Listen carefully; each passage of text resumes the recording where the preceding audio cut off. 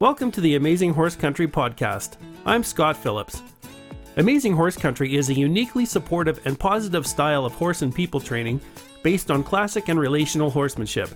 We're down to earth, honest, and well, we just really enjoy horses. Our podcast is all about sharing knowledge with you, featuring horse training and riding information, amusing anecdotes, and discussions with certified equine professionals.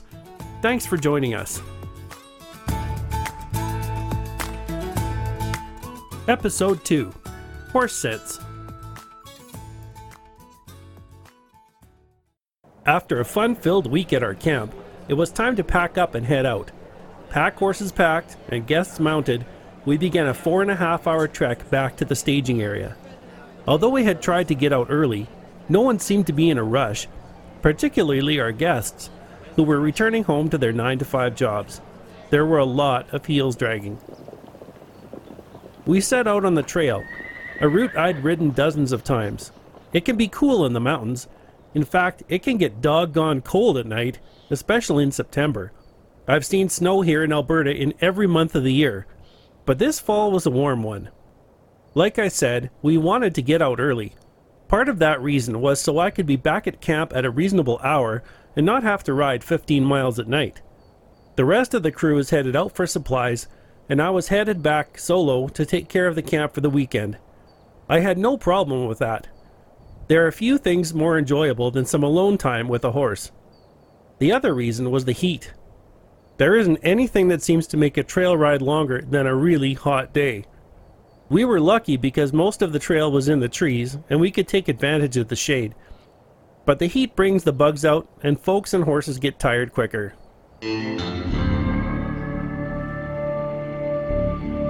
Being their last ride of the trip, folks wanted to get pictures with the horses, themselves, and us, seemingly in front of every single geographic feature.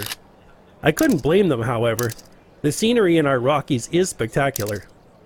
We happily obliged, but I have to admit, I checked my watch a few times that day, mentally calculating how late it was going to be when I got back. On one hand, the slow pace of the trip with multiple stops wasn't such a bad thing. I planned to pick up the pace on my solo ride back to camp, and having a rested horse would certainly help that. Once we arrived at the parking lot, I didn't waste any time helping unpack the horses and reuniting the guests with their belongings. We said our goodbyes.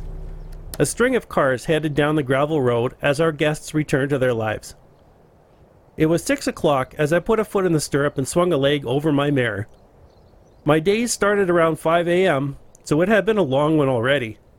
I stopped in the creek to let my horse have a drink.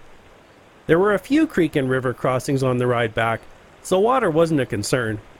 As she bent her head down to the clear mountain water, I pulled out my GPS. The sun would set at 7:41, but that was based on the horizon, not the towering mountains I was riding into. It would be dusk soon and dark before 8. If I trotted most of the way, I could be back in just over 2 hours. The terrain had some great spots for making up time, which I wholeheartedly planned to do. I figured I'd be arriving back at our little tent village not too long after dark. Perfect. A little about my horse. I bought Belle from a friend of mine when she was 3. She is a beautiful dark bay appendix that stands about 16 hands high. She's lean and can really move when she wants to. We had an instant partnership. We trust each other. We've learned a lot together. Horse folks talk about connection, and this horse and I have it. I've mentioned to more than one person that Belle knows me better than anyone else. That horse and I have also shared many hours in the mountains.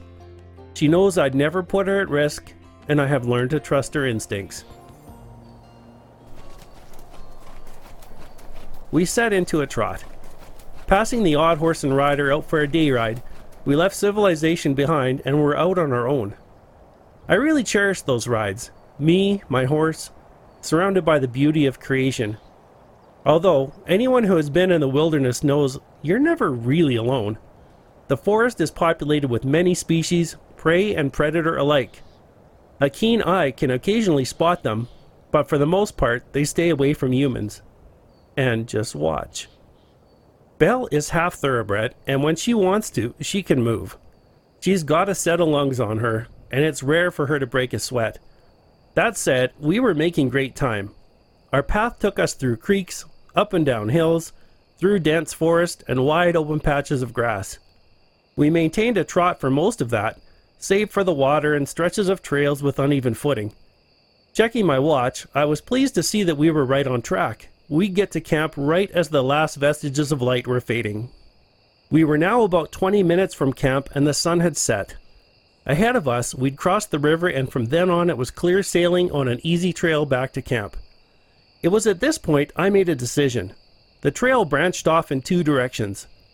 Heading off to the left led us to a beach-like area, sloping down toward a spot where the river was wide.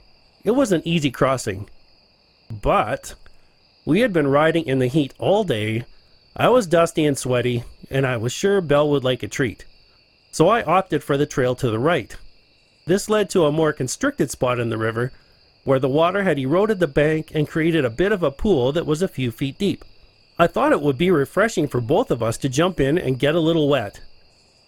30 yards down the trail, the unexpected happened. Belle stopped. I don't mean that she slowed down and just quit on me. She froze. It was at this point I became aware that the forest around us was quiet, except for the sound of the river ahead. It felt, to me, like Belle's hair was standing up on end. Her neck was vertical, her ears pointed forward, and her entire body rigid. She was aware of something ahead of us. Something that had instantly filled her with mortal terror. I strained my limited human vision to see anything up ahead, but only saw trees and dark shadows. Shadows that were starting to look menacing. Belle is a horse that has a good grasp on reality.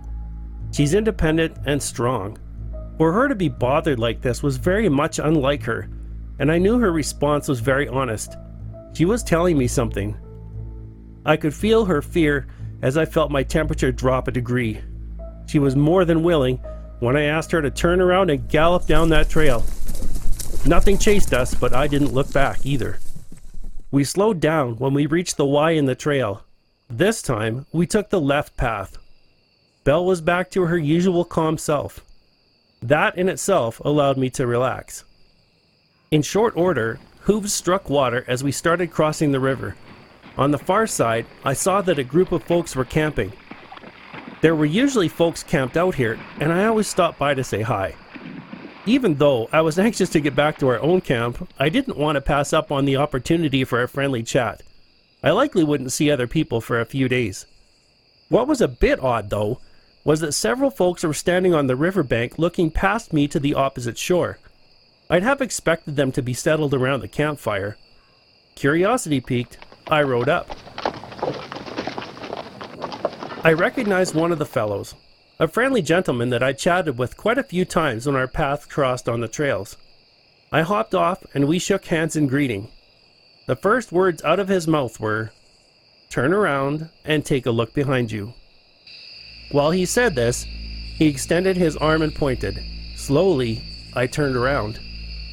In the fading light, I was still able to make out the mountain lion on the riverbank, sitting contentedly right at the spot I would have emerged had we taken the trail on the right.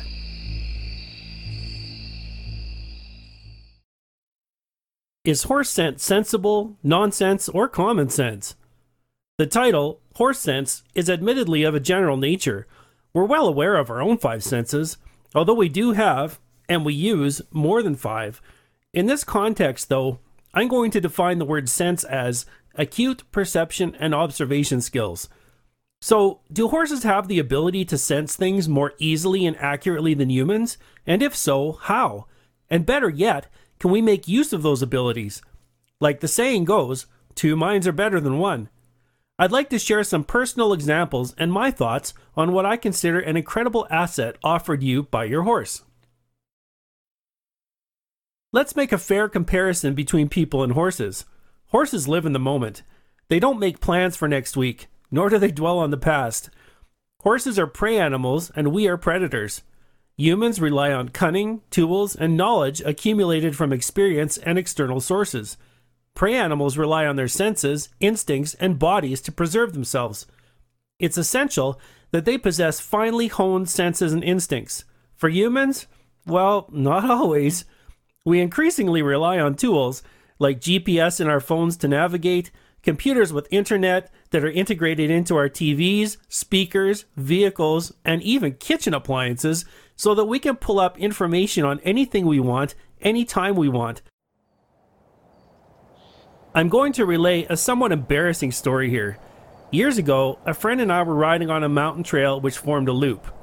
Get it? A loop? That means we start and end in the same place, hypothetically. But not far into our ride, the trail we were on passed into this swampy area. It was really boggy because we'd had an excessively wet spring. My friend was in the lead, and without warning, her mare just dropped right into the muck, sinking right up to her belly. They managed to get out without incident, but we decided to break trail to avoid that swampy area. Our adventurous plan was to bisect the loop and connect with the original trail.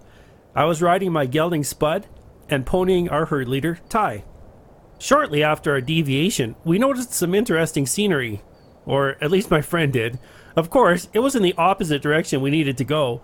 But it was a great day, sunny outside, beautiful for riding, so we thought we'd deviate a little bit and check it out. The further we strayed off from our original path, however, the more challenging the ride became. We were spending a lot of our time backtracking to get around deadfall that had accumulated after a record windstorm the previous year. We had a general idea of where we were within the loop, but we had no intentions of heading back. We were determined to reconnect with that trail. We were on a mission. 4 hours into our planned 2-hour ride, the sun was starting to get low on the horizon and the air was getting cool. Although we had adequate clothing, water, and some snacks, we had no desire to spend the night in the bush. Eventually, we came to the conclusion that as intrepid as our intentions were, the terrain and obstacles had won. Reluctantly, we turned around. Of course, in turning back, we had to face the same obstacles again, seemingly impassable deadfall and swamp. Let's say we were geographically challenged. We decided to give Ty a chance at leading. I'll humbly admit, the humans in this story were not doing so great in that department. When we cut him loose, Ty immediately started marching off to the east. That was the right direction. We followed him up to a swampy area where he came to a stop. Finding him a way around it, we turned him loose again. Again, he stopped at some deadfall he couldn't get through, and we navigated him around that. After about an hour of following Ty, we crested the top of a hill, down the other side into some trees, and we popped out right on the trail. We were a few miles up from where we'd left it. Ty picked up a trot, and we followed him right up to the back door of my trailer, where he bumped the latch with his nose. His message was obvious. Let's load up and go home. Without question, Ty knew where the trailer was. He needed some help getting to it, but the route he chose was the most direct, if not the most efficient. Here's another example. I was guiding a few folks on Spud. We'd taken a cross-country path from our camp to the trailhead, the destination being a scenic mountain lake. The climb was uneventful and the day was sunny. It was fantastic for riding. After a few hours at the lake, we trekked back down the mountain, but I planned this time to take a different route back to camp. But Spud had other plans. Without warning, he abruptly turned off the trail into the trees at the exact spot we emerged on our outbound leg. I knew it was the exact spot because there was an odd-looking tree right there. His thought, retracing his steps, was the way home. The thing was, he knew precisely where the outbound path was, even several hours later. The horse's sense of place and route might be compared to a GPS. In some cases, it might even be more accurate since they corroborate position with visual information and their incredible memory as it relates to visual imagery. That's definitely something we can rely on. Position and path are just one of their innate abilities. But there's more. A horse's sense of other animals and perception of a threat is necessary for their survival. That makes sense. But a predator isn't always out for prey. It doesn't take much of a search to find pictures of a predator and prey drinking side by side out of a stream, or a cat and bird sleeping together. Think of it. A human being is a predator, and yet we can earn the trust of a horse, a prey animal. So what's going on here? The answer is communication. I refer to this method of communication as empathic. It's the ability for one animal to feel what's going on with another one. Your horse sensing that you're proud of them, or even that you're nervous, is another example you can probably relate to. Here's another anecdote. Years ago, old Ty had a wreck where he'd injured his lower back. Stall rest was prescribed, and I set up an outdoor pen where Ty reluctantly resided.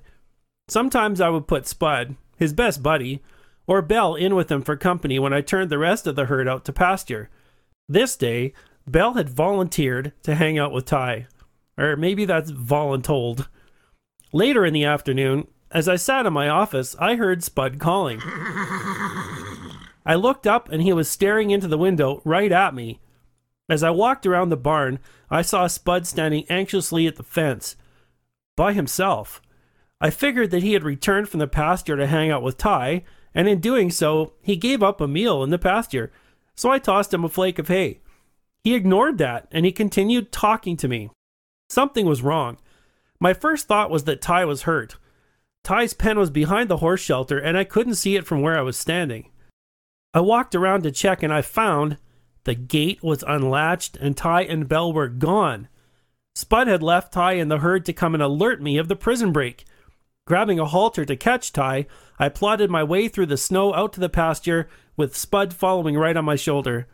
I saw Ty grazing, seemingly content in his new status as an escapee. But there was deep snow, molehills, and uneven ground that he might trip on, and I didn't want him to aggravate his injuries. My intent was to catch him and put him back in his pen. But he was having none of that. After 6 weeks of captivity, he moved off every time I even thought of getting near. Throughout this escapade, Spud never left my side, which had me really curious. My unused halter in hand, I was slowly catching on to Spud's intent, and I tested a theory. I turned and walked back home at a brisk pace. Spud trotted right off my shoulder. And guess what? The rest of the herd followed us. Begrudgingly, Ty followed behind all the other horses. Once we were on the other side of the gate, and Ty was back in his pen, Spud finally relaxed. I praised on him. Good job, Spud. A story like this might be a great opportunity to personify. Look at how smart my horse is. Looking at the facts, though, things start to make sense. Fact 1. Spud knew that Ty was injured. Fact 2. I've seen Spud on more than one occasion protect Ty. Fact 3. When Ty got out, Spud came and got my attention. But was he aware on some level that it was wrong for Ty to be out of his pen? Did he communicate to the herd to follow us? I know Spud is the most alert, sensitive, and communicative horse in our herd, but this speaks to an impressive level of awareness and ability.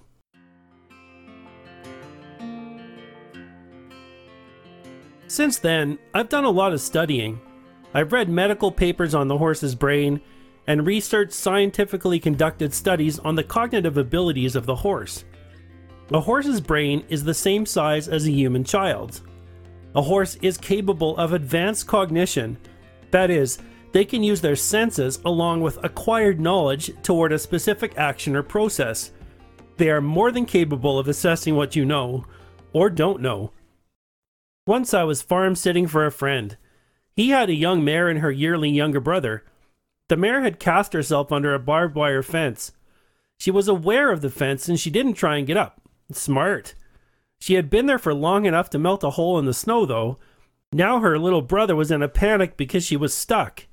Now, this little horse was one of those in-your-space pains, always pushing and playing.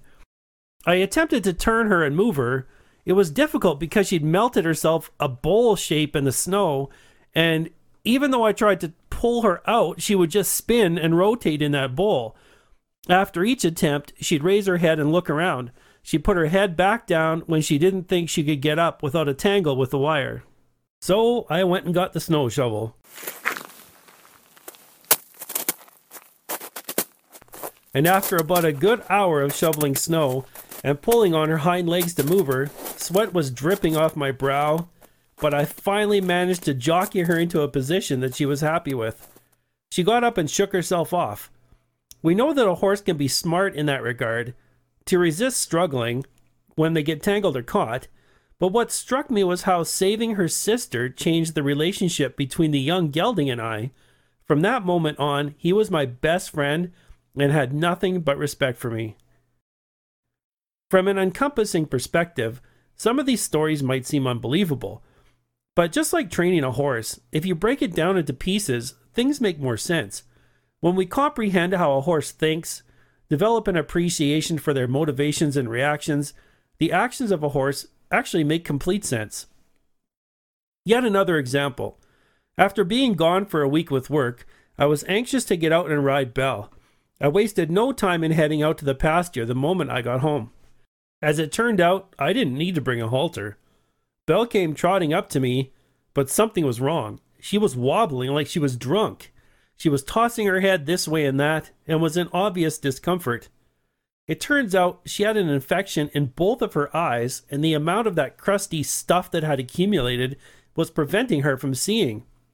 She literally couldn't see where she was going. She followed me right into the barn and let me rinse her eyes out with some contact lens solution. And she had no problem with me putting antibiotic right into her eyes, twice a day pulling the bottom of her eyelid open to put a strip of that ointment in. The halter remained unused during these treatments. Days later, when she considered herself healed, she wanted nothing more to do with the ointment. She knew when she needed help, and she knew when she was done with it.